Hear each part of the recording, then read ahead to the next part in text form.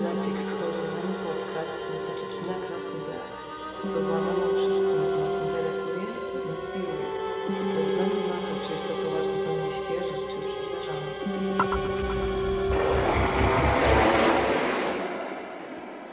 Oh my God. I'm back. I'm home. All the time it was... We finally really did it. You maniacs!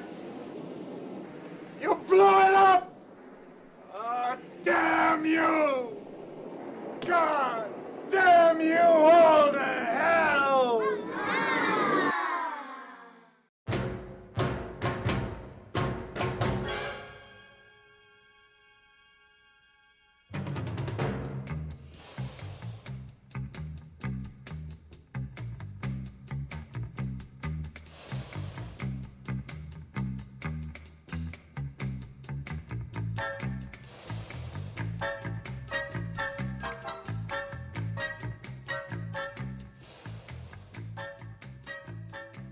Witam Cię, Patryku.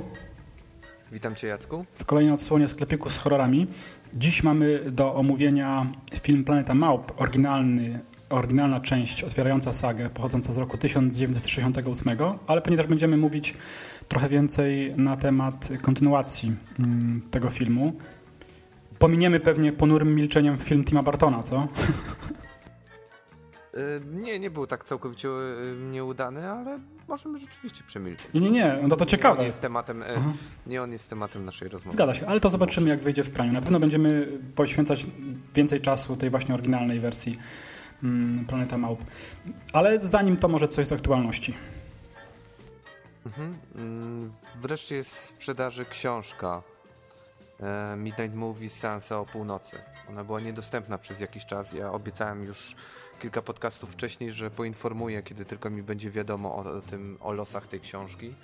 No więc wiadomo mi teraz. Próbowałem się wcześniej kontaktować i dostać jakieś rzetelne i konkretne informacje, ale niestety nie udało mi się. Ta książka była w zaniku, to znaczy po festiwalu Nowe Horyzonty zniknęła i nie była dostępna. Natomiast teraz można ją swobodnie kupować na Allegro, bo tam na pewno jest. A ktoś też poinformował, że bywa w niektórych księgarniach, ale za to ręczyć nie mogę, czy ta informacja jest rzeczywiście prawdziwa.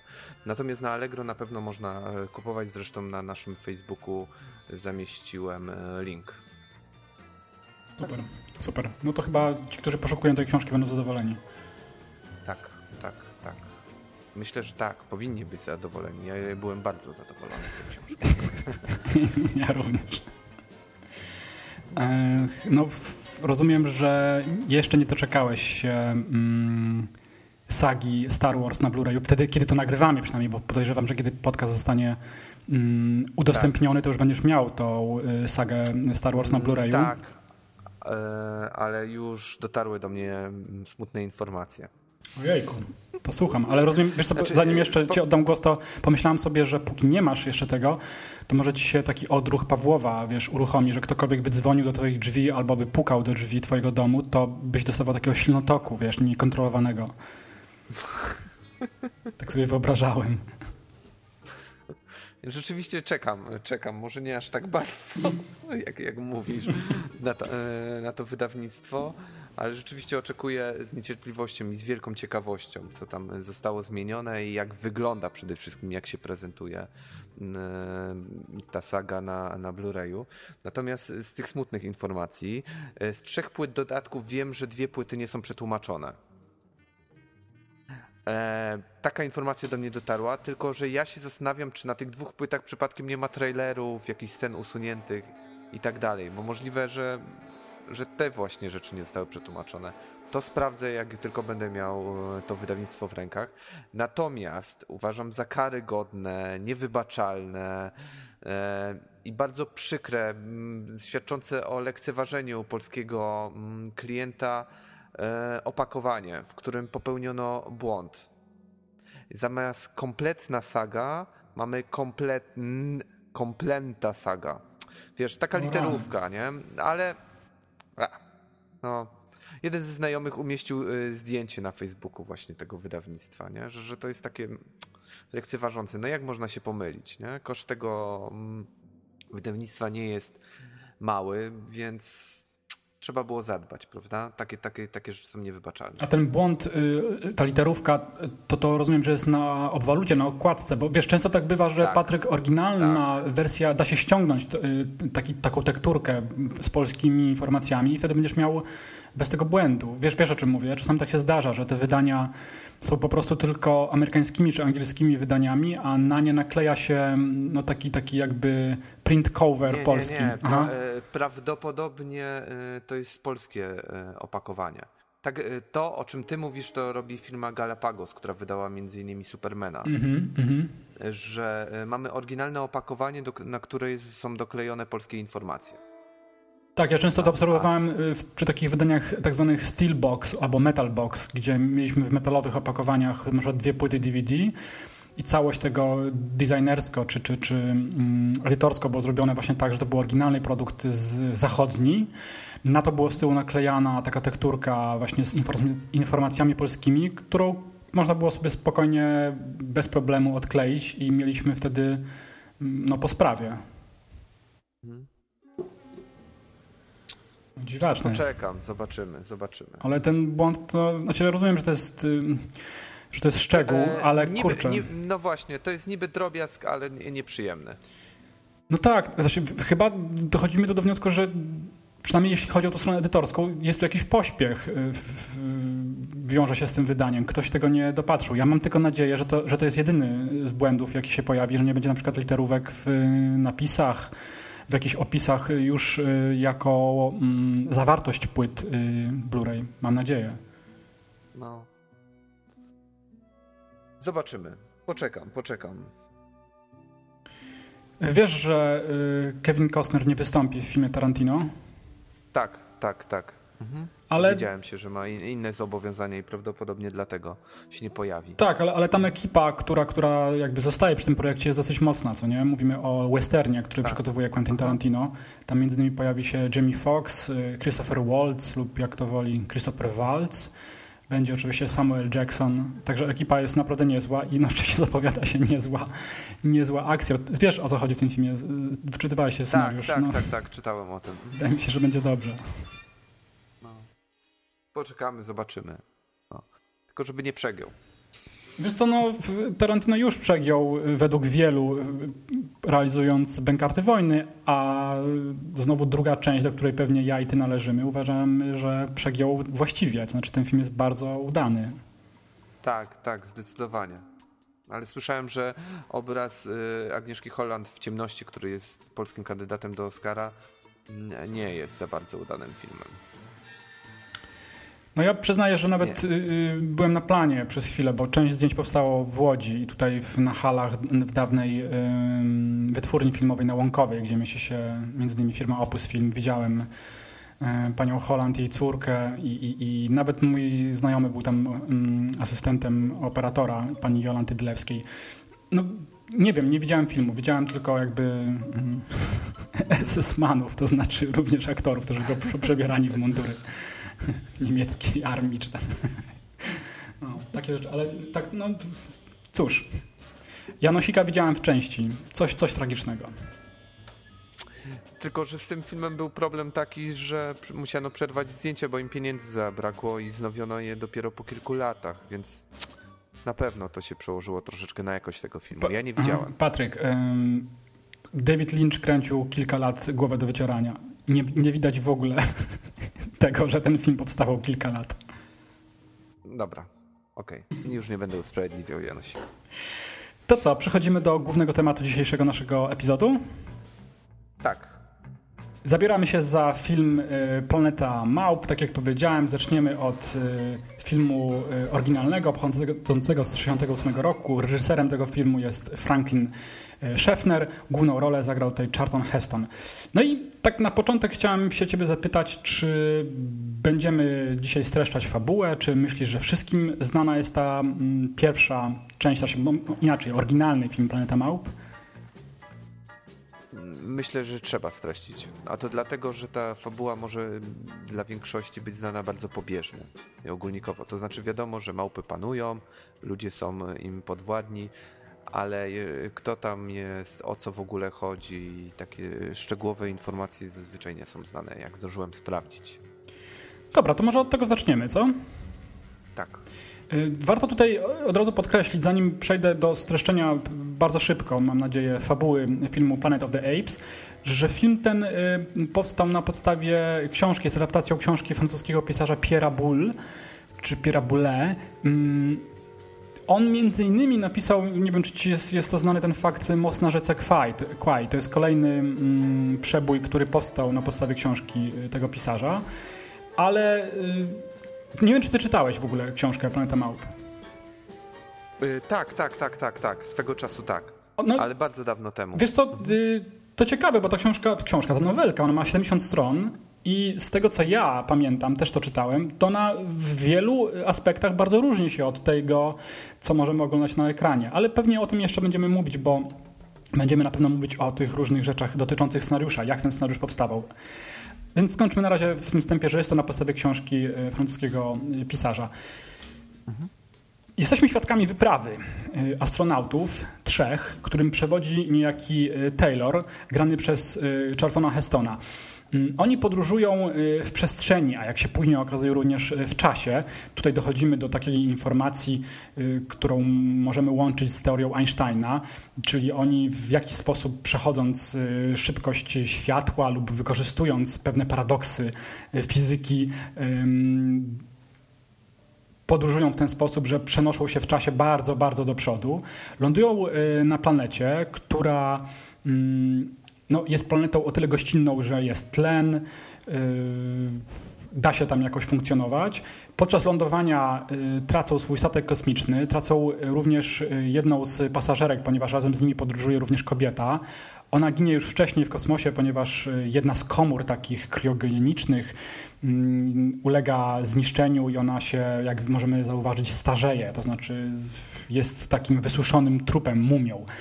Nasi bohaterowie odkrywają na tej planecie, że nie są sami. Przede wszystkim odkrywają 2 podstawowe fakty. To znaczy żyją na tej planecie ludzie, przypominający bardzo Homo sapiens, ale troszeczkę jakby cofnięci w rozwoju. To znaczy widzimy jakby ludzi z epoki jaskiniowej. Oni są niemi, posługują się bardzo prymitywnymi narzędziami, jeśli w ogóle się posługują jakimiś narzędziami. Ale, co ciekawe, drugą grupą, która tam żyje na tej planecie, jest grupa, gatunek inteligentnych małp. I te małpy kontrolują podległych im ludzi, właśnie tych ludzi, jak powiedziałem, jaskiniowych. Szybko akcja idzie do przodu w momencie, kiedy tak naprawdę Taylor zostaje sam, ponieważ 2 pozostali jego znajomi, jeden przestaje funkcjonować normalnie, bo małpy inteligentne robią na nim operację jego mózgu, a drugi z astronautów ginie. Taylor musi sam sobie dawać radę. Pomagają mu na szczęście 2 postaci wśród tych małp, to jest Cornelius i dr Zira. Oni razem postanawiają wybrać się do zakazanej strefy, w miejsce, w którym wylądował ten statek kosmiczny. Dowiadujemy się w trakcie akcji, co jest największą tajemnicą. Będziemy spoilerować, to trzeba od razu powiedzieć, prawda, Patryk?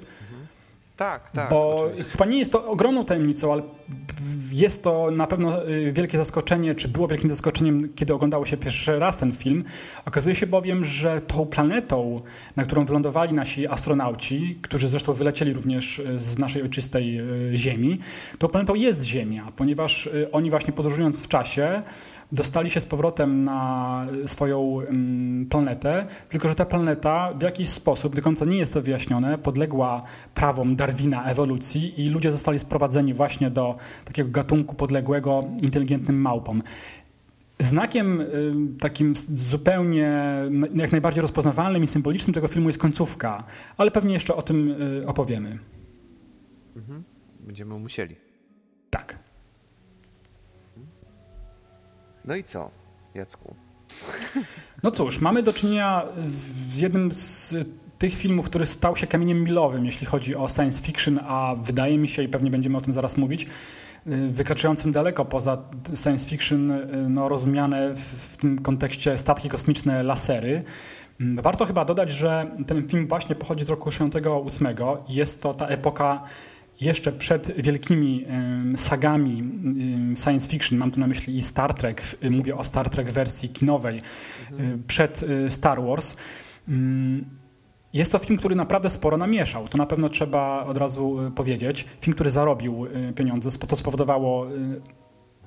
spowodowało decyzję o dalszych częściach, powstaniu dalszych części tego filmu. Jest to po prostu bardzo dobry film. Mimo, że początkowo niewiele osób wierzyło w ten projekt. Tak, to prawda. Chodzono od studia do studia, ale udało się nakręcić przy dużym udziale Charltona Hestona, który wówczas był gwiazdą opełnioną sławą po Ben-Hurze chociażby. I to on zaproponował Schaffnera na stanowisko reżysera. To bardzo cieszy. Tak, to jest bardzo ciekawe. Wiesz, sam Charlton Heston wspomina w wywiadzie, że Arthur Jacobs, który był producentem tego filmu, zwrócił się do Franklina Schaffnera, który został reżyserem tego filmu, właśnie z prośbą o wyreżyserowanie Planety Małp. I Schaffner odpowiedział według słów Hestona coś takiego. Po przeczytaniu takiej eksplikacji dotyczącej filmu, o czym będzie ten film. Schaffner cytuje, mówi tak: statki kosmiczne, gadające małpy, oszalałeś? Wynoś się. Taka była podobno pierwsza reakcja Schaffnera na to, co przyniósł mu producent.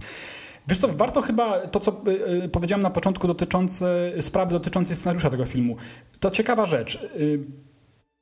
Pomysł oryginalny, właśnie wychodzący z książki, został przerobiony przez dwóch scenarzystów. Tym scenarzystą był Rod Serling i współpracował z nim Michael Wilson. Rod Serling jest mi szczególnie bliski. Nie wiem, czy wiesz dlaczego. Nie. Rod Serling to jest twórca, pomysłodawca i główny scenarzysta serialu Twilight Zone, Strefa Mroku. Okej, dobrze. I wiesz co? I to jest bardzo, bardzo istotne. Michael Wilson, który pracował z Rodem Serlingiem, powiem, że Michael Wilson napisał scenariusze do takich filmów jak Lawrence z Arabii i między innymi Most na rzece Kwai, również na podstawie właśnie książki Pierre'a Boulle. I to widać ten rozmach. Tak jak kojarzysz Lawrence'a z Arabii, jak pamiętamy ten film, to widać również tę epickość widać w Planecie Małp, moim zdaniem. Natomiast wkład Roda Serlinga, i o tym się też mówi, ewidentnie widać w końcówce filmu. Mówię o scenie z Statuą Wolności. To wymyślił Rod Serling i jeśli zna się Twilight Zone, schemat tych odcinków Strefy Mroku, gdzie zawsze puenta wywracała wszystko do góry nogami. Ostatnie kilka minut każdego odcinka tak naprawdę weryfikuje na nowo nasze poglądy na temat tego, co widzieliśmy wcześniej. To widać, co wniósł do filmu Serling, a co wniósł moim zdaniem do filmu Wilson. To ewidentnie tutaj widać. Mhm. Nie wiem, czy ty skończyłeś, czy kontynuujesz? Teraz skończyłem tą myśl, tak. To ja wrócę może troszeczkę do reżysera, bo wcześniej kandydatem do tej roli był J. Lee Thompson, który ostatecznie nakręcił dwie ostatnie części cyklu. No i przyznaję, że ta czwarta część jest równie udana jak pierwsza, moim zdaniem, mimo wszystko. Znaczy, może nie równie, ale jest bliska poziomowi pierwszej części, czego się nie udaje ani dwójce, ani trójce i na pewno nie piątce tego cyklu. Natomiast warto zwrócić uwagę na coś takiego, że mamy do czynienia rzeczywiście z reprezentantem pewnego określonego gatunku, science fiction w tym wypadku, ale ten film zgodnie z czasami, w których powstawał, niesie bardzo dużo takich aluzji społecznych czy politycznych, które też są do uchwycenia dzisiaj. I wydaje mi się, że o tym, że dzisiaj rozmawiamy o tym filmie, wydaje mi się, nie świadczy wcale sam pomysł wyjściowy, mimo że jest bardzo oryginalny po prowadzeniu fabuły, ale to, że można ten film jakby swobodnie umieszczać w pewnym w szerszym kontekście, właśnie takim społeczno-politycznym i nie tylko w tamtym określonej epoce, czyli latach 60., kiedy Ameryka była pogrążona w różnych kryzysach, Flower Power rozkwitało, ale też dzisiaj wydaje mi się, że ten film nie stracił na aktualności, jeżeli by się tak zastanowić, prawda? Tak, wiesz co, to jest bardzo istotne, to o czym teraz powiedziałeś dotyczące tego filmu. To nie jest, tak jak powiedziałem, zwykły film, który stara się być tylko rozrywką. Gdzieś tam pod tą, oczywiście jest tutaj jak najbardziej dużo z tego kina awanturniczego i przygodowego, natomiast gdzieś pod tym wszystkim, no nie boję się tego użyć, jest jakaś głębsza, nawet nie jakaś, tylko jest głębsza myśl. Ja myślę, Patryk, że to, co powiedziałeś o Charltonie Hestonie, Charlton Heston utożsamiany był wcześniej z rolami takimi jak Mojżesz na przykład, jak Judah Ben-Hur w filmie Ben-Hur, a tutaj grając Taylora wydaje mi się, że on zupełnie zmienia swój image, to znaczy zmienia swój wizerunek grając właśnie Taylora. Zaraz powiemy więcej kim jest bohater Taylor, jak on się zachowuje, ale on ułasabia nowe myślenie moim zdaniem o nawet nie tylko o science fiction, ale o myśleniu o Amerykanach, prawda? Ale tu jest, wiesz, ciekawe, ponieważ jego postawa jest bardzo konserwatywna. On nie reprezentuje przedstawicieli Flower Power, dzieci kwiatów, ani pokolenie hippisów. On reprezentuje jakby pokolenie rodziców, tych dzieci bawiących się w wolną miłość i wszelakie używki. Tak mi się wydaje. On jest bardzo sceptycznie nastawiony do tego, dokąd zmierza świat. To jest nie tylko wyczuwalne w jego postawie, ale też do usłyszenia po prostu słowa, które wypowiada, krytycznych słowach wobec świata, jaki opuścił. Prawda? Dlatego wydaje mi się, że jego postawa tutaj ma więcej wspólnego z konserwatyzmem, a coś, jeśli pamięta się, czy cokolwiek nawet wie na temat Charltona Hestona, no to jest zgodne chyba z jego Właśnie to chciałem powiedzieć. Bardzo, bardzo fajnie to poprowadziłeś. Rzeczywiście Charlton Heston był republikaninem i był konserwatystą. Znane są jego takie sympatie dla organizacji, która była za tym, żeby wszyscy w Stanach mieli broń palną. Tak. Mhm. Ale wiesz to, co powiedziałeś, dopowiem, ważne to jest, zanim w ogóle zacznie się film, zanim zobaczymy czołówkę z genialną muzyką Goldschmidta, o tym będziemy jeszcze mówić, to rzeczywiście widzimy Taylora, granego przez Hestona, który siedząc w statku kosmicznym, inni już jego koledzy, jedna koleżanka zasnęli, natomiast on prowadzi rodzaj takiego nagrania, takiego diariusza, takiego dziennika, w którym mówi dokładnie to, co powiedziałeś przed chwilą, to znaczy mówi o kondycji świata, którą opuścił i raczej wypowiada się na ten temat sceptycznie. And that completes my final report until we reach touchdown. We're now on full automatic in the hands of the computers. I've tucked my crew in for the long sleep and I'll be joining them soon. In less than an hour, we'll finish our 6th month out of Cape Kennedy. 6 months in deep space. By our time, that is. According to Dr. Hasline's theory of time in a vehicle traveling nearly the speed of light, the Earth has aged nearly 700 years since we left it. Well, we've aged hardly at all. Maybe so. This much is probably true. The men who sent us on this journey are long since dead and gone. You who are reading me now are a different breed. I hope a better one. I leave the 20th century with no regrets. But one more thing. If anybody's listening, that is. Nothing scientific. It's Purely personal. seen from out here. Everything seems different. Time bends. Space is boundless. It squashes a man's ego. I feel lonely. Później przy lądowaniu, kiedy jeden z astronautów robi jako pierwszą rzecz, jaką robi, kiedy im się udaje pontonem dopłynąć do brzegu, bo oni rozbijają się na powierzchni jeziora, wbija malutką amerykańską flagę w ziemię. I to jest symboliczne, bo to oczywiście można uznać za parodię lub...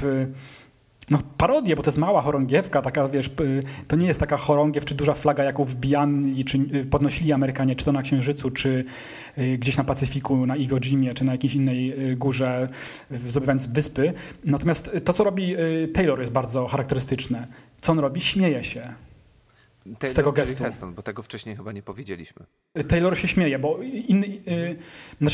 Heston, który odgrywa Taylora, po prostu zachodzi się śmiechem. Nie jest to taki śmiech, nie jest to parsknięcie, tylko po prostu on kpi sobie dokładnie z tej postawy patriotycznej. Natomiast nie zgodzę się z tobą, że tutaj jest jakoś tak prześmiewczo pokazany ten gest właśnie wbijania flagi. No ona jest mała jakby tak, ale to jest jakby takie symboliczne.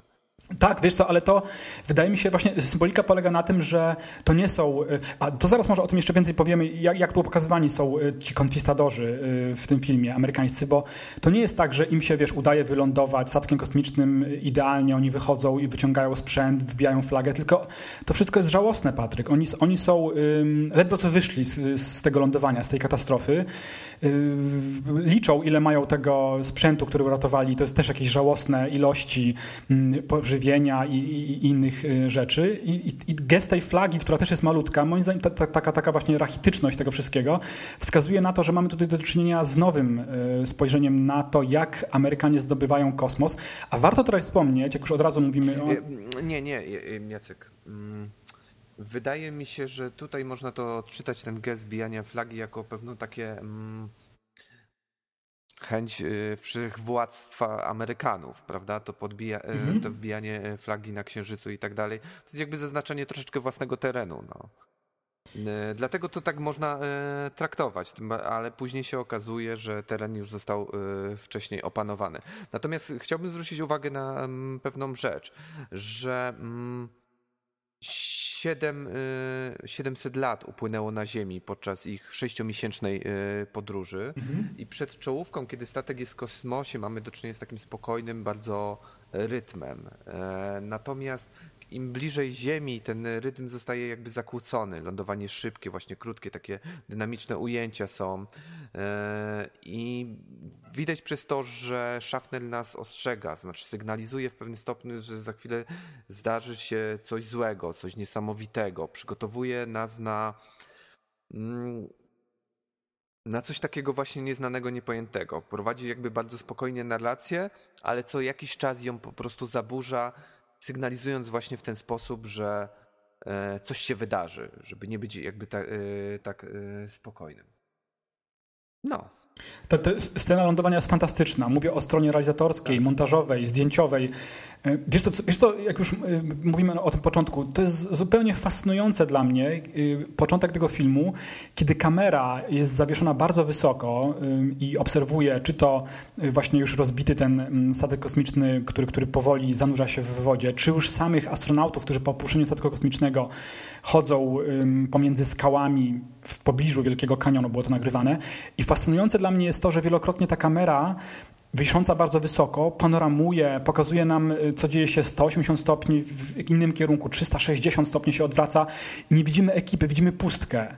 Jest to fantastyczny zabieg i na pewno logistyczny, trudny, żeby, wiesz, umiejscowić kamerę, operatora. Logistyka tego musiała być dosyć trudna do zrealizowania, natomiast wygląda to fantastycznie. Tym bardziej Schaffner podkreśla zarówno samotność tych astronautów, jak i realność tego świata, do którego oni trafili.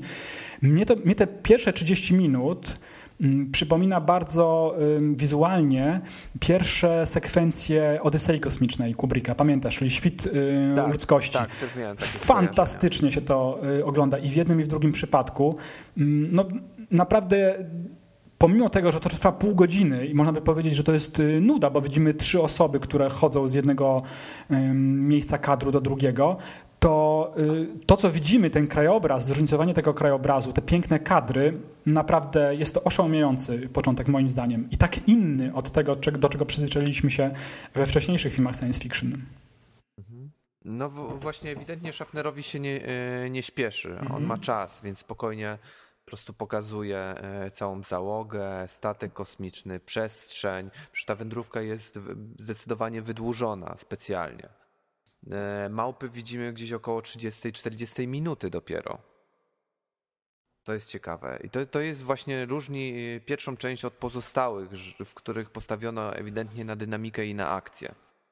Tutaj coś innego widocznie przyświecało Schaffnerowi, który nie nakręcił żadnej kolejnej części, bo przy drugiej już był chyba związany z filmem Patton, jeśli dobrze pamiętam.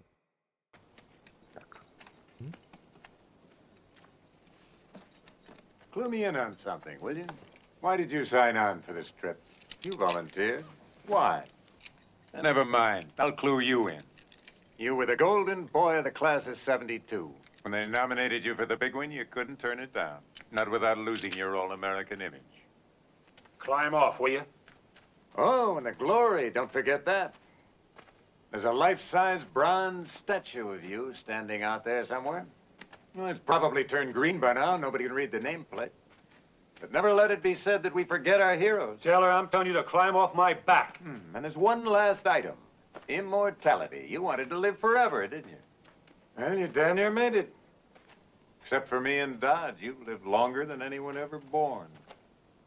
Warte jest też podkreślenia, że pierwotnie ta cywilizacja małp w zamyśle realizatorów, pierwotnie ta cywilizacja małp miała być bardziej zaawansowana technologicznie. To znaczy, według pomysłu samego Roda Serlinga, o którym wspomniałem, to małpy miały używać mniej więcej sprzętu, jakie my możemy znać z połowy XX wieku. Miały być helikoptery, miały być samochody, w ogóle małpy miały ubrane być w garnitury i tak dalej. To nie wyszło z powodu budżetu. Uznano, że to będzie za dużo kosztowało po prostu to wszystko i cofnięto tę cywilizację małp do okresu, ja wiem, jak to nazwać, westernowego, może średniowiecznego, ale w moim odczuciu to wyszło na korzyść. Znaczy ja sobie oczywiście wizerunkowo nie wyobrażam, żeby ten film miał wyglądać tak, jak teraz mówię, chociaż można tego typu rzeczy zobaczyć. Ja widziałem, jeśli chodzi o preprodukcję do filmu, widziałem zarówno wspaniałe takie obrazy, które były malowane do tego filmu, oraz były testy robione, również make-upu, gdzie bohaterowie, małpy ubrane są zupełnie współcześnie.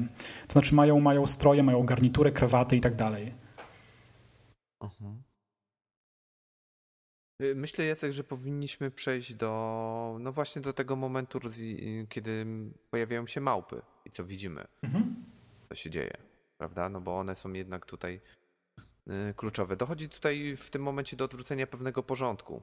Ludzie, którzy panowali na ziemi, są ludźmi słabymi, schodzą na taki poziom pierwotny. Zresztą w taki sposób o nich się wyraża Charlton Heston, kiedy obserwuje na polanie, jak ludzie zbierają owoce, żeby się karmić. Kiedy on patrzy na to, mówi coś takiego: jak to jest wszystko, na co ich stać, za 6 miesięcy będziemy tutaj rządzić. Dokładnie, to jest dobry tekst, tak. Tak. Po jakimś czasie pojawiają się małpy i wtedy orientuje się, że ta planeta już ma swoich panów. Dokładnie. I tutaj w tym fragmencie, o którym mówisz, czyli pierwsze spotkanie przez astronautów ludzi i pierwsze spotkanie z małpami, czyli ta scena polowania wśród kłączy kukurydzy, widzimy pierwszy raz tak naprawdę zderzenie to cywilizacyjne, które świetnie moim zdaniem scharakteryzował facet, który napisał książkę dotyczącą produkcji Planety Małp. Nazywa się ta książka Planeta Małp jako amerykański mit. Planet of the Apes as American Myth, napisane przez Erika Greena. I on mówi o tej scenie i ja na to zwróciłem uwagę, jakby idąc za tym tokiem myślenia Greena, że popatrz, ludzie, którzy są zaganiani przez małpy w tej scenie, są biali. Jedynym czarnym jest tam jeden z astronautów, który zresztą, tak jak powiedziałem na początku, dość szybko ginie. Natomiast małpy, które polują na ludzi, to są w tej sekwencji goryle i tylko goryle. I oni są czarni. I tu zwracamy, moim zdaniem po raz pierwszy, można zwrócić na to uwagę, a to będzie się pojawiało w późniejszych etapach tego filmu, na pewne konotacje dotyczące rasizmu i pewnych zmian społecznych, jakie miały miejsce w Stanach Zjednoczonych. Nie jest to zupełnie, moim zdaniem, nadinterpretacja, ponieważ tego typu wątki, które tutaj sygnalizowane są, pojawiają się później w filmie wielokrotnie, prawda? I są rozwinięte, zdecydowanie. Rozwinięte w pozostałych częściach cyklu. You're supposed to be the optimist, Landon. Look on the bright side. This is the best they've got around here. In 6 months we'll be running this planet. No bo też trudno mi się tutaj nie odnosić do tych filmów. W trzeciej bądź czwartej części wyraźnie mówi główny bohater, który jest małpą i nazywa się Cezar, tak jak bohater genezy Planety Małp. Mówi do czarnoskórego wybawiciela, mówi: słuchaj, ty doskonale powinieneś znać właśnie moją sytuację. To jest wyraźnie właśnie odniesieniem się do niewolnictwa. i czasów właśnie kontrkultury, bo akcja tego filmu dzieje się już w 91 roku, jeśli dobrze pamiętam tutaj. Natomiast właśnie tutaj też dochodzi do, tak jak powiedziałem, odwrócenia porządków i ludzie nazywani są zwierzętami, noszą choroby, traktuje się jako takie istoty podrzędne, niewykształcone, niezdolne do jakichś umiejętności wyższych, sprowadzone tylko i wyłącznie do własnych instynktów. Prawda? Tak, to jest ciekawe, że... A małpy mają własną społeczność, mają własne zasady, mają własną hierarchię, mają własną religię. Można powiedzieć, małpy mają własną cywilizację. Oczywiście. Ciekawe jest to, że na przykład doktor Zira, o którym mówiłem wcześniej, jedna z głównych bohaterek, szympansica, jest tutaj nazywana dlatego, że zajmuje się ludźmi, weterynarzem. Tak. I to jest właśnie ten główna oś, jeśli chodzi o różnice z kinem science fiction, jakie mogliśmy dotychczas obserwować. To znaczy, i to, do czego przyzwyczajeni zostaliśmy, czy przyzwyczajeni raczej amerykańscy widzowie w latach 50. To mówiliśmy troszeczkę na przykładzie filmu na przykład To przybyło z przestrzeni kosmicznej, gdzie Amerykanie zawsze sobie świetnie radzą w tych filmach z kosmitami, którzy przybywają na Ziemię. Nawet jeśli wiesz, to wystarczy do tego, nie wiem, zmodyfikować jakieś działo, zrobić z tego laserowe działo, albo nawet tak jak w Wojnie Światów użyć zarazków. Jakby wszystko samo się wyjaśnia, wszystko jakby samo się dzieje w tych filmach. Zawsze górą jest armia amerykańska, amerykańscy naukowcy. Filmy te bez wątpienia gloryfikują siłę państwa, ludzi w nich mieszkających. Tutaj jest zupełna odwrotka. Bez wątpienia ten film Planeta Małp pokazuje nam, jak bardzo ten komfort psychiczny Amerykanów się zmienił. Warto podkreślenia, że kiedy powstawał ten film, to co powiedziałeś, mamy na tle rasowej różnego rodzaju wystąpienia, ale również jesteśmy po śmierci JFK, czyli Kennedy'ego, co było szokiem totalnym dla Amerykanów. Jesteśmy po śmierci Martina Luthera Kinga i rozpoczęliśmy wojnę w Wietnamie. Więc w jaki sposób amerykański mit upada i Ameryka zostaje rozdziewiczona, jeśli chodzi o ten idealizm swój, i to również widać w tym filmie, moim zdaniem. Tak, zdecydowanie. Poza tym tutaj krytyce poddane nie jest jakaś jednostka, nie dążenie ludzkości do rozwijania technologii, jak to często dzieje się w filmach science fiction. Po prostu tutaj krytykuje się rozwój społeczny. Jakby Charlton Heston mówi powołam się tutaj na ostatnią scenę, kiedy klęka przed tą statuą wolności i orientuje się wówczas dopiero, że znajduje się w Stanach Zjednoczonych, byłych Stanach Zjednoczonych i mówi, do czego wyście to doprowadzili. Prawda?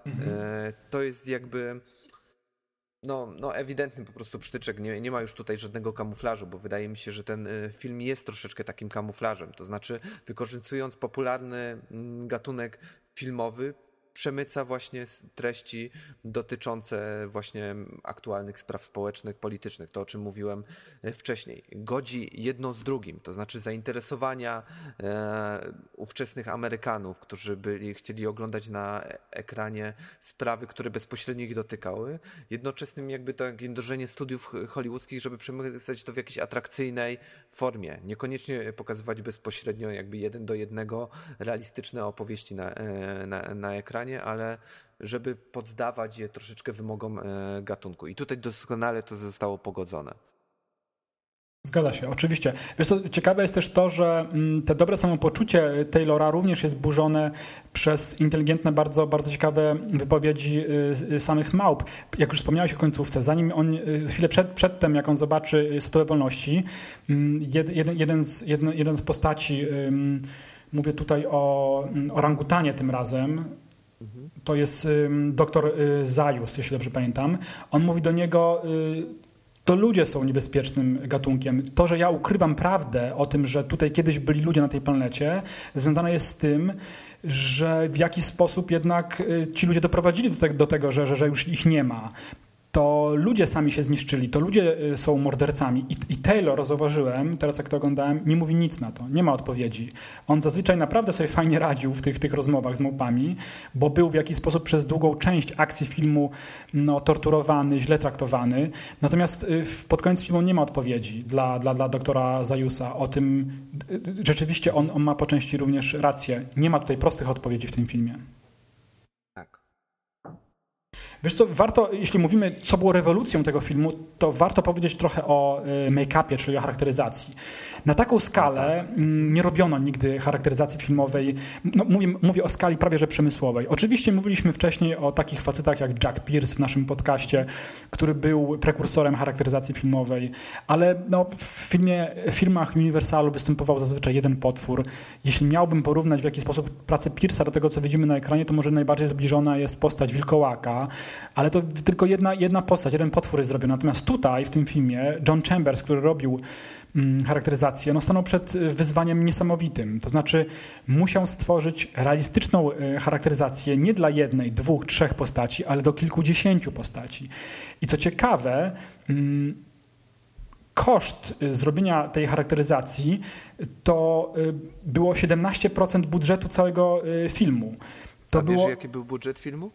Przypomnij mi. 2 miliony. Śmieszna kwota, prawda? Jak na dzisiejsze standardy. $2 miliony. Właśnie, dokładnie. Słuchaj, ale prawie 300 tysięcy kosztowała sama charakteryzacja. Przy charakteryzacji pracowało 80 artystów, którzy ją wykonywali. Naprawdę niezła logistyczna robota. Co ciekawe, John Chambers, o którym powiedziałem, jest prekursorem również, jeśli chodzi o charakteryzację dotyczącą kina science fiction, ponieważ to on odpowiada za uszy Mr. Spocka w Star Treku. Te słynne spiczaste uszy, które widzimy w serialu Star Trek w 50, pod koniec lat 50. właśnie zrobił John Chambers. Były robione testy. 8 marca 1966 roku powstały testy, do których próbowano właśnie pokazać realistycznie charakteryzację małp, bo tutaj studio obawiało się, żeby to nie wypadło komicznie. Żeby to było jak najbardziej realistyczne. Tak. I trzeba przyznać, że pomimo tego, że upłynęło trochę lat, że to nie są może materiały nowoczesne, jakiś bardzo elastyczny silikon, tylko prawdopodobnie w większości przypadków jest to guma nałożona na twarze aktorów. Ja wiem, nie wygląda to źle, co nie? Wygląda bardzo dobrze. Zresztą coś, o czym nie wspomniałeś, John Chambers dostał Oscara. Tak, to za prawda. swoją pracę, ale nie dostał Oscara za charakteryzację, bo wówczas nie było takiej Zgadza kategorii. się. Ale dostał Oscara honorowego, żeby wyróżnić w jego wkład, który jest wielki po prostu. Dzisiaj naprawdę bardzo dobrze ogląda się ten film i tą charakteryzację Chambersa. Co ciekawe, ciągle jakby wchodzę na te pozostałe części cyklu, ta charakteryzacja tak doskonała w pierwszej części nie była już tak dobra w pozostałych. W drugiej części można zauważyć, że małpy stojące gdzieś na dalszym planie już nie posiadają takich indywidualnych rysów, te maski nie są po prostu tak doskonałe jak w jedynce. Do tych do charakteryzacji wykorzystano, jeśli dobrze pamiętam, silikon, prawda? Który pozwolił na to, żeby oddawać mimikę postaci. Tak, jak już o tym mówisz, zgadza się oczywiście, te późniejsze części, zwłaszcza te małpy, powiedzmy drugoplanowe, wyglądają gorzej, dlatego że te maski małp drugoplanowych były robione z jednej części, to znaczy tak jak możemy sobie wyobrazić, jak czasami można kupić takie maski gdzieś w jakichś sklepach, które po prostu się zakłada na głowę i one są zrobione z jednej części, na całą twarz. Natomiast na przykład Cornelius lub Zira mieli maski stworzone z poszczególnych części, które zajmowały jakby określone miejsca na twarzy. Były osobna część na nos i osobna część na górną wargę, na dolną szczękę, na łuki brwiowe. Wiesz, to widać w różnych dodatkach, w różnych dokumentach, kiedy nakładane są te elementy i później jak aktorzy zresztą sami je ściągają. Oczywiście osobno była szczęka z zębami sztucznymi, więc rzeczywiście te postaci pierwszoplanowe, no, jest na co popatrzeć. Sama preprodukcja filmowa trwała 7 miesięcy, czyli przygotowanie planu zdjęciowego, przygotowanie się do filmu i często realizatorzy mówią, że to jest mało. To znaczy 7 miesięcy to naprawdę była dosyć taka, no, tempo było bardzo, bardzo, bardzo duże, żeby zrobić wszystko tak jak należy. Wiesz, co ciekawe, tak sobie myślę, architektura miasta Małp jest stylizowana na architekturę hiszpańskiego architekta Antonio Gaudiego. Jeśli słuchacze kojarzą, jeśli ty kojarzysz, to można tutaj zobaczyć te takie nieco organiczne formy, to wszystko tam gdzieś się pojawia w tej architekturze, z jaką myślą, jaką tworzono właśnie miasto Małp w filmie. Co ciekawe, zauważyłem, że w filmie nie ma kobiet, małp, goryli i orangutanów. Zauważyłeś? Są tylko szympanse, jakby female, czyli samice. Nie nie zauważyłem, nie zwróciłem uwagi na to. Nie mam pojęcia dlaczego, ale rzeczywiście nie ma samic, goryli ani orangutanów. Ja wyłapałem pewien błąd między pierwszą a drugą częścią. Zresztą o tym ci wspominałem poza nagraniem, że w pierwszej części podaje się rok akcji 3978, w drugiej części 3955. Nie wiem, z czego wynikało takie potknięcie. Możliwe po prostu, że to było niedopatrzenie. Natomiast możemy przejść trochę do pozostałych części. Wiesz co, jeszcze... tak, proszę bardzo, ja będę jeszcze chciał wrócić. Mam parę jeszcze informacji, ale jeśli... Oczywiście, że tak, jeśli taka jest potrzeba, proszę bardzo. Że pozostałe części bardzo ciekawie rozwijają wątki podjęte w jedynce, natomiast z różnym skutkiem. Piąta część jest mało atrakcyjna. Widać tutaj, że to już było takie wymęczona, że była mocno wymęczona. Prawdopodobnie budżet nie był zbyt wysoki, co widać. No i dlatego ale pomysły też, które były tutaj zastosowane, były dość kuriozalne. Przypomina to troszeczkę, nie wiem, czy ty też miałeś takie skojarzenia z Mad Maxem. Takie nieszczęśliwe niestety skojarzenia, bo no jest ta piąta część naciągana i to widać, że no, starano się jeszcze wykrzesać parę groszy, parę dolarów z tego epizodu, natomiast była i jest ona zupełnie niepotrzebna. Druga część z kolei ma ten mankament, że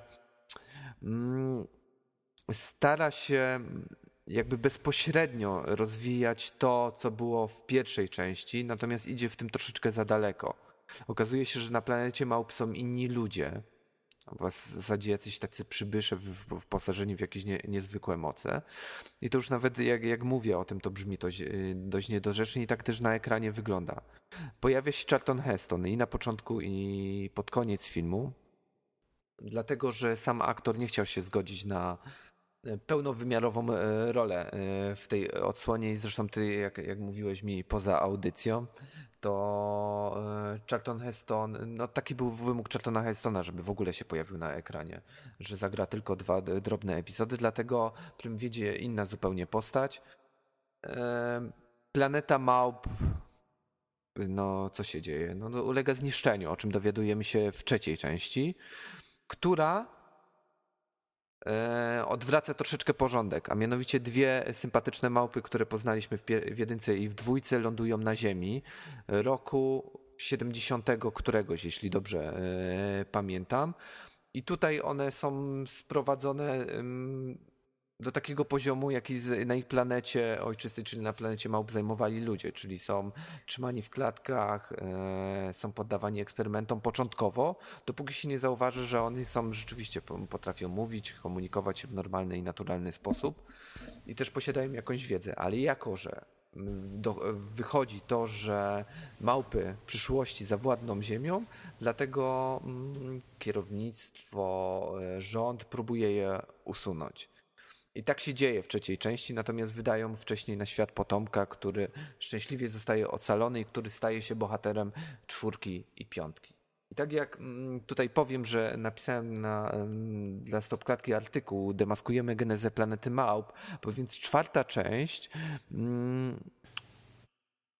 wydaje mi się bardzo niebezpiecznie podobna do genezy Planety Małp. Znaczy, wydaje mi się, że ta najnowsza produkcja wykorzystała po prostu schemat fabularny czwórki. Są tu oczywiście pewne zmiany istotne, ale sama małpa też się nazywa Cezar, też dochodzi do rewolucji. Czwórka, która nosi tytuł Podbój Planety Małp, jeśli dobrze pamiętam,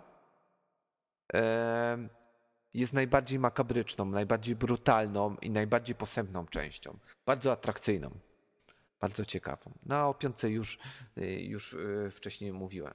Ja oglądałem po raz pierwszy tę kontynuację na DVD. Wcześniej nie miałem okazji, mimo że wydawało mi się, że już się rzeczywiście gdzieś zetknąłem z tymi kontynuacjami, ale natomiast kiedy oglądałem je teraz, to nie miałem takiego wrażenia déjà vu. I muszę przyznać, że naprawdę ogląda się doskonale, że całość zyskuje jeszcze bardziej, kiedy zna się cały ten cykl 5-częściowy. No. Też mam takie wrażenie i w moim odczuciu każda z tych części jest ciekawa jakby w innym aspekcie. Na każdą warto zwrócić uwagę z innego powodu. No może rzeczywiście poza tą piątką, czyli bitwą o Planetę Małp. To wiesz co, ja bym chciał jeszcze i tak wrócić do jedynki, ale rzeczywiście może dopowiem to, co powiedziałeś na temat kontynuacji. Druga część, która nosi tytuł W podziemiach Planety Małp, rzeczywiście tak było, że Heston, który się tam pojawia, zażyczył sobie, że on ma zginąć w tej części, żeby nie było kolejnych kontynuacji z nim. Podobno jego pomysłem było też to, że ulega zniszczeniu cała planeta i on wtedy jakby też sobie umywał ręce, licząc na to, że nie będzie już możliwości, żeby tę serię dalej kontynuować. Film podzielił krytykę, ale co bardziej istotne dla studia, zarobił $14 milionów, mówię o podziemiach Planety Małp, przewyższając 3-krotnie budżet filmu. Więc miesiąc po premierze filmu Podziemi Planety Małp podjęto decyzję, że trzeba kontynuować ten film. Tam w Podziemiach Planety Małp występuje taki przywódca goryli, który nazywa się Ursus. Kojarzysz? Tak. I pierwotnie do tej roli brano pod uwagę, i on wstępnie się zgodził, co bardzo ciekawe, nie kogo innego, ale Orsona Wellesa. Dobre, co? Orson Welles mógł zagrać w Podziemiach Planety Małp. Niestety to się nie udało. Niestety, bo wiesz co, ja oglądam dokonania pewnie jak ty, aktorskie Orsona Wellesa, nawet jeśli to są tylko role epizodyczne. Ja lubię go oglądać na ekranie. To zawsze jest wydarzenie, prawda? Tak. Zresztą on po pewnym czasie zszedł tylko na epizody. Nie grał już w postaci pierwszoplanowych, ale jedynie tam jakieś ogony. Tak. Co ciekawe, wiesz co, ja może powiem tak, w Podziemiach Planety Małp to był pierwszy film z serii Małp, jaki widziałem, mając pewnie 9 lat i zrobił na mnie oczywiście ogromne wrażenie. Widziałem go gdzieś na jakimś pewnie nagraniu VHS.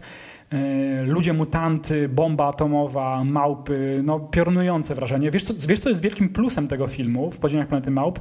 Moim zdaniem dekoracje przedstawiające zniszczony Nowy Jork, czyli te podziemne różne sprawy, to naprawdę świetnie wygląda. To oczywiście jest matte painting malowane, to wszystko jest, aktorzy przechadzają się wokół wirtualnych rzeczy, no z dzisiejszego punktu widzenia można powiedzieć wirtualne, bo to wszystko było malowane na szybach, ale to wygląda świetnie moim zdaniem. Częściowo wykorzystano, co myślisz? Tak, oczywiście. Te metro stare, te zawalone właśnie budynki z Nowego Jorku. Częściowo wykorzystano zresztą dekoracje z wcześniejszego musicalu Foxa, Hello Dolly.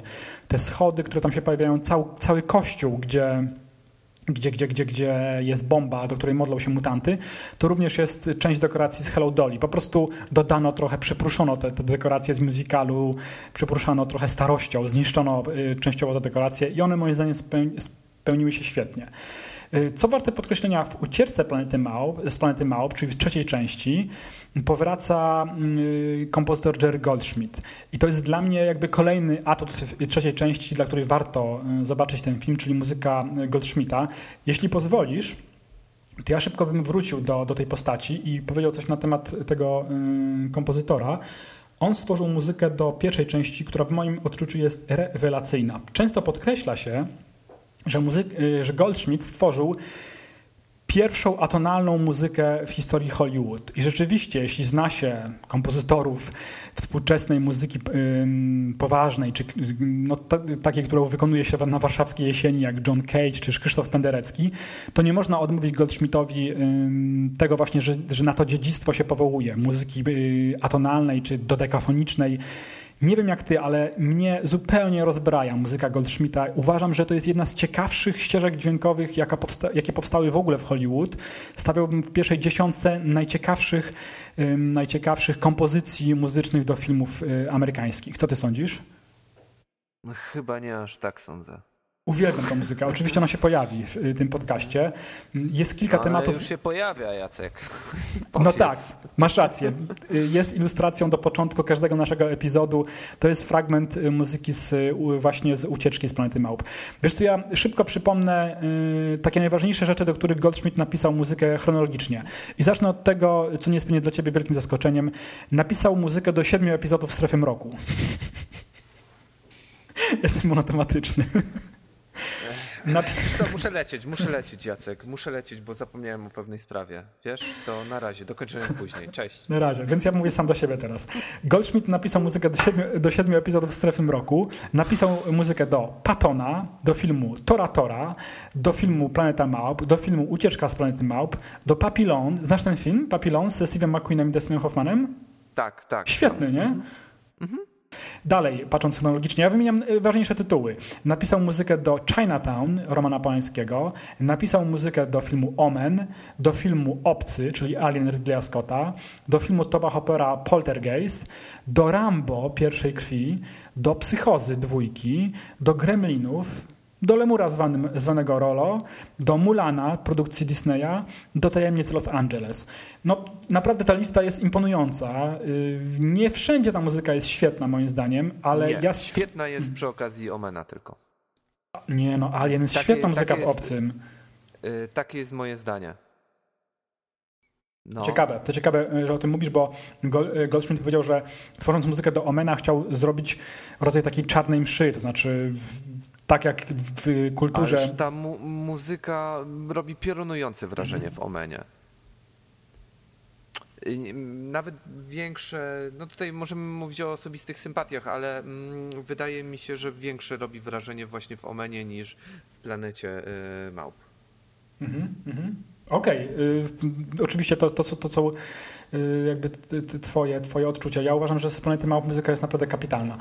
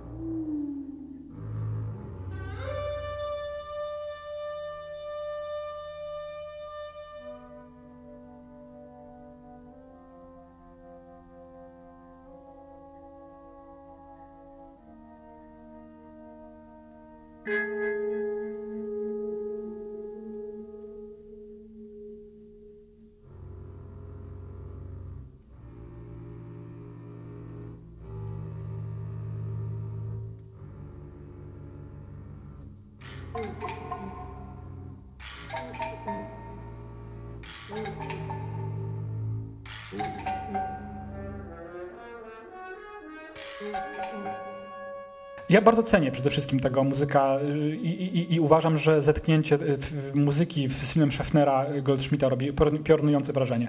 Wiesz co, ciekawe jest to, o czym mówiłeś dotyczące Podboju Planety Małp, że to jest mroczna część. Rzeczywiście ja się z tym zgadzam.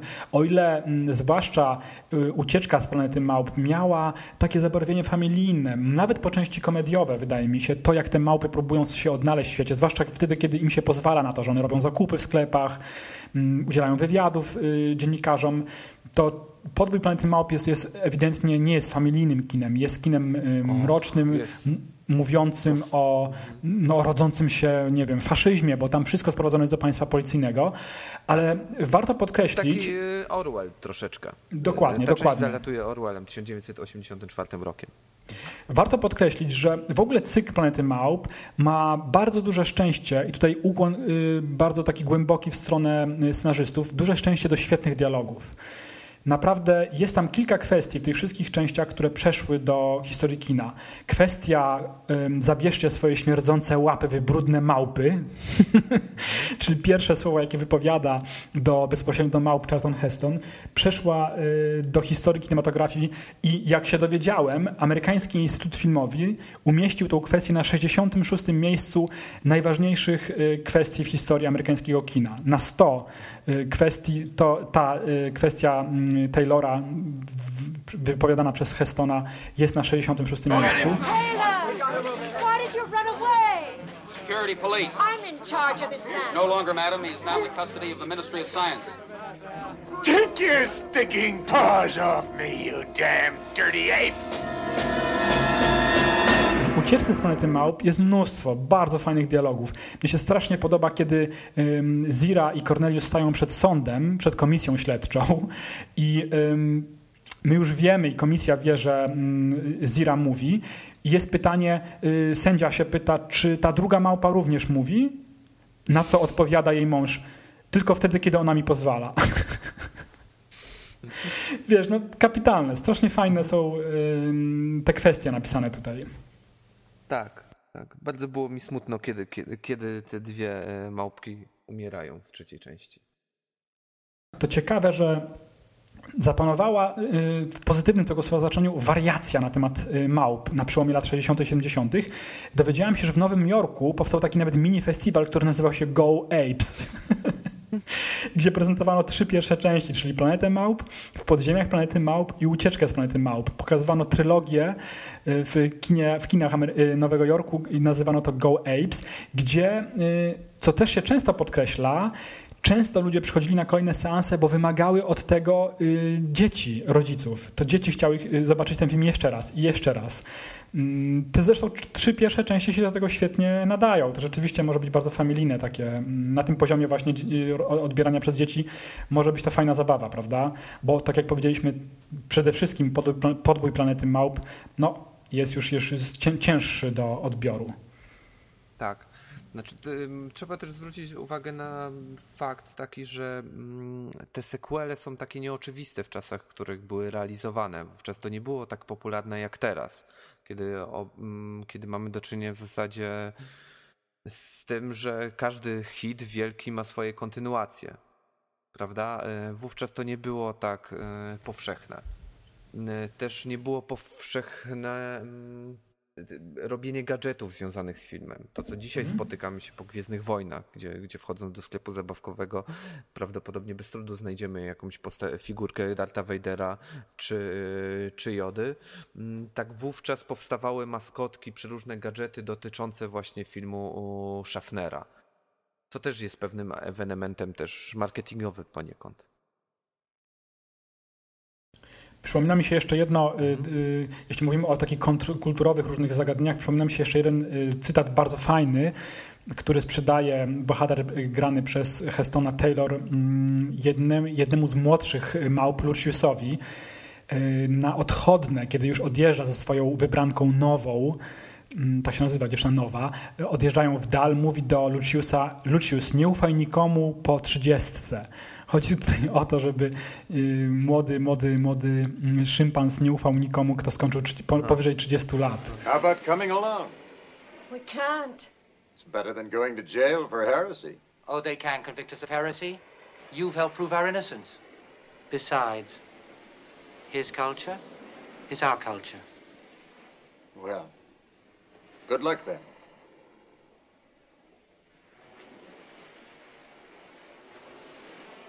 Lucius? I still say you're making a mistake. That's the spirit. Keep 'em flying. What? The flags of discontent. Remember, never trust anybody over 30. Jest to fajne i wydaje mi się, że też dużo mówi o tym, w jakiej chwili, w jakim czasie ten film powstawał. To co powiedzieliśmy wcześniej o tym pokoleniu Flower Power, którzy zaczęli buntować się przeciwko pokoleniu swoich rodziców. Patryku, powstały więc 5 części na przełomie lat 60. i 70. Skończyło się bitwą o Planetę Małp, którą naprawdę można uznać za film nieudany niestety. W ogóle ta bitwa w tytule o całą Planetę Małp w moim odczuciu wygląda tak, jakby naprawdę się skrzyknęli koledzy, wzięli autobus szkolny, pojechali gdzieś do parku i zrobili film. No tak troszeczkę realizatorsko ten film wygląda, prawda? No jest to słabe, jest. Jest to naprawdę dziwne. Wiesz co, tym bardziej, że dowiedziałem się ostatnio, że tam w jednej z ról, może nie głównych, ale gra John Huston. Tak. Zauważyłem go w napisach czołowych, ale nie zauważyłem go na ekranie. Nie wiem, kogo on grał.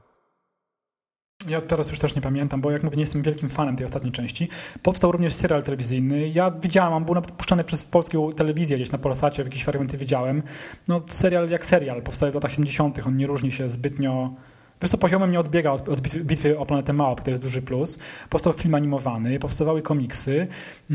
No i po pewnym czasie ten temat się wyczerpał, natomiast ciągle gdzieś chyba chodził po Hollywood ten temat, żeby do niego wrócić i rzeczywiście w latach 90. czy już w XXI wieku, ja sobie teraz nie przypomnę, Tim Burton nakręcił swoją Planetę Małp. W 2001.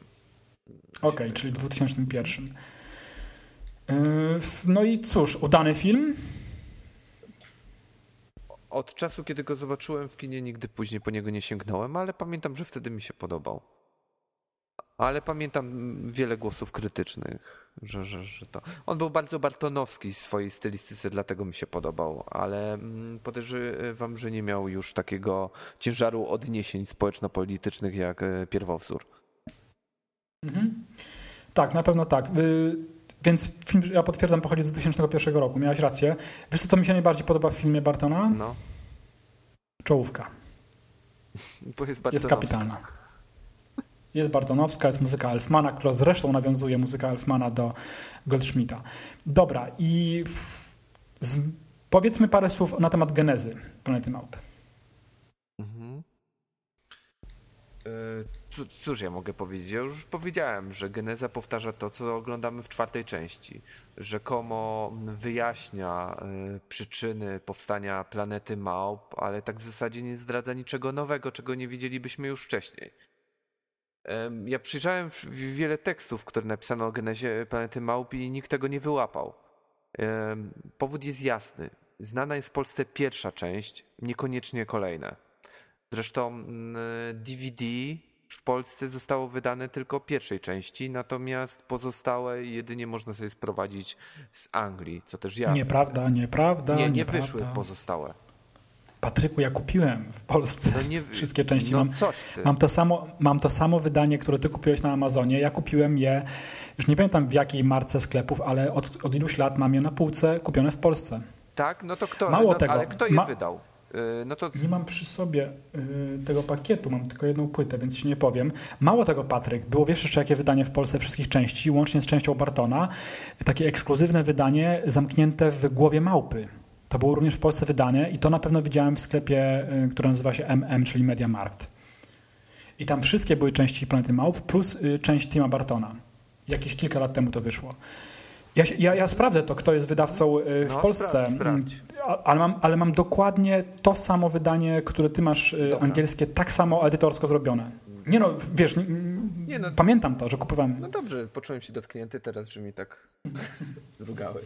Ale nie zmienia to faktu, że u nas znana jest jedynka, niekoniecznie pozostałe części, mimo że były wyświetlane w telewizji. Oczywiście. Na przykład Ale Kino kilka lat temu pokazywało wszystkie części. No. I stąd wynika po prostu to niedopatrzenie polskich recenzentów, krytyków, którzy nie zauważyli, że nic nie wyjaśnia geneza Planety Małp, bo czego nie widzielibyśmy wcześniej, a jedynie tam zmienia pewne drugorzędne w zasadzie sprawy. To ciekawe, tak, masz rację, że tak jest, natomiast to nie zmienia faktu, że chyba mogę mówić też za ciebie, jesteśmy fanami filmu Geneza Planety Małp, bo on zresztą bardzo dobrze został przyjęty, prawdopodobnie powstanie kontynuacja tego filmu. Ten film dla mnie, co ciekawe, mówię o genezie, w bardzo inteligentny sposób łączy się z tymi starszymi częściami. Mówiliśmy o pierwszej Planecie Małp, kiedy Charlton Heston, Taylor, jest zamknięty w klatce, oblewany wodą i on krzyczy "It's a madhouse, it's a madhouse". Ten sam tekst pojawia się w ustach oczywiście innego bohatera, ale pojawia się w genezie Planety Małp, kiedy facet, który opiekuje się w cudzysłowie, bo wcale tego nie robi dobrze, małpami, zaczyna w ten sam sposób krzyczeć, kiedy małpy robią hałas w klatkach. I to jest tylko jeden z powodów, dla którego warto zobaczyć ten film, a takich jeszcze niuansów drobnych, nawiązujących do oryginalnej sagi jest mnóstwo. I ja widziałem ten film już 2 razy, mówię o genezie, i bawiłem się świetnie wyłapując tego typu rzeczy. Uważam, że scenariusz jest napisany naprawdę bardzo, bardzo inteligentny sposób. Sam film był chyba ogromnym zaskoczeniem dla wszystkich, że udało się zrobić całkiem udany film. To znaczy, pamiętam jak ty też mówiłeś, że nie jesteś fanem prequeli, sequeli, natomiast tutaj czapki z głów. Naprawdę udało się zrobić dość porządny film. Tak, zdecydowanie. Interesujące od momentu, kiedy władze przejmują małpy. Ale przyznasz, że w tych pierwszych fragmentach on jest za bardzo skażony Hollywoodem. I ogląda się dobrze, ale po pewnym czasie staje się męczący. Ale w momencie, kiedy małpy wychodzą na pierwszy plan, to wtedy ten film ożywa. Tak, to jest ogromny plus tego filmu. Ktoś już powiedział, że ten film przypomina trochę, dokumenty National Geographic, kiedy nie mamy dialogów, a obserwujemy zachowania małp po prostu. Jest to naprawdę kapitalna sprawa. Mhm. Patryku, już trochę powiedzieliśmy na temat tego wydania. Ja posiłkuję się teraz przy omówieniu naszego podcastu innym wydaniem.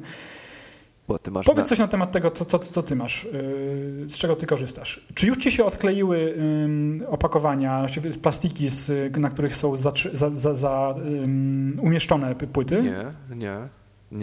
No to właśnie może to jest plus, bo wiesz co, ja kupiłem to wydanie DVD jakiś czas temu i po jakimś czasie, bo tu możemy zdradzić, to jest kartonowe opakowanie. Ale ja nie mam takiego. Nie masz tektury? Tektura i w środku są plastiki, na których są umieszczone płyty. Nie, ja mam plastikowe opakowania każdej z płyt. Tak. Ja o tym mówię. Tektura to jest na zewnątrz, tektura. No. Otwierasz wszystko, rozkładasz. To jest troszkę tak, jak była wydana Kompania Braci albo, nie wiem, Pacyfik serial HBO. W środku są plastiki, na których są umieszczone płyty, prawda? Nie. W takich zaczepach plastikowych. Nie, Jacek, ja takiego wydania nie mam inne. No to opowiedz. Moje płyty znajdują się w kartoniku rzeczywiście, ale każda jest w osobnym opakowaniu. Każda część ma swoje plastikowe opakowanie. Aha, no to tu się różni, dlatego że moje Wiem płyty są o jakich ty opakowaniach mówisz. I w każdym razie to opakowanie cóż, powypadały mi płyty. Kończąc moją konkluzję mojego wydania DVD Planety Małp, niemal wszystkie płyty mi przy otwarciu teraz wypadają, ponieważ odkleiły się plastikowe zaczepy, które były znowu przyklejone do tekturowego opakowania, co jest oczywiście fatalne.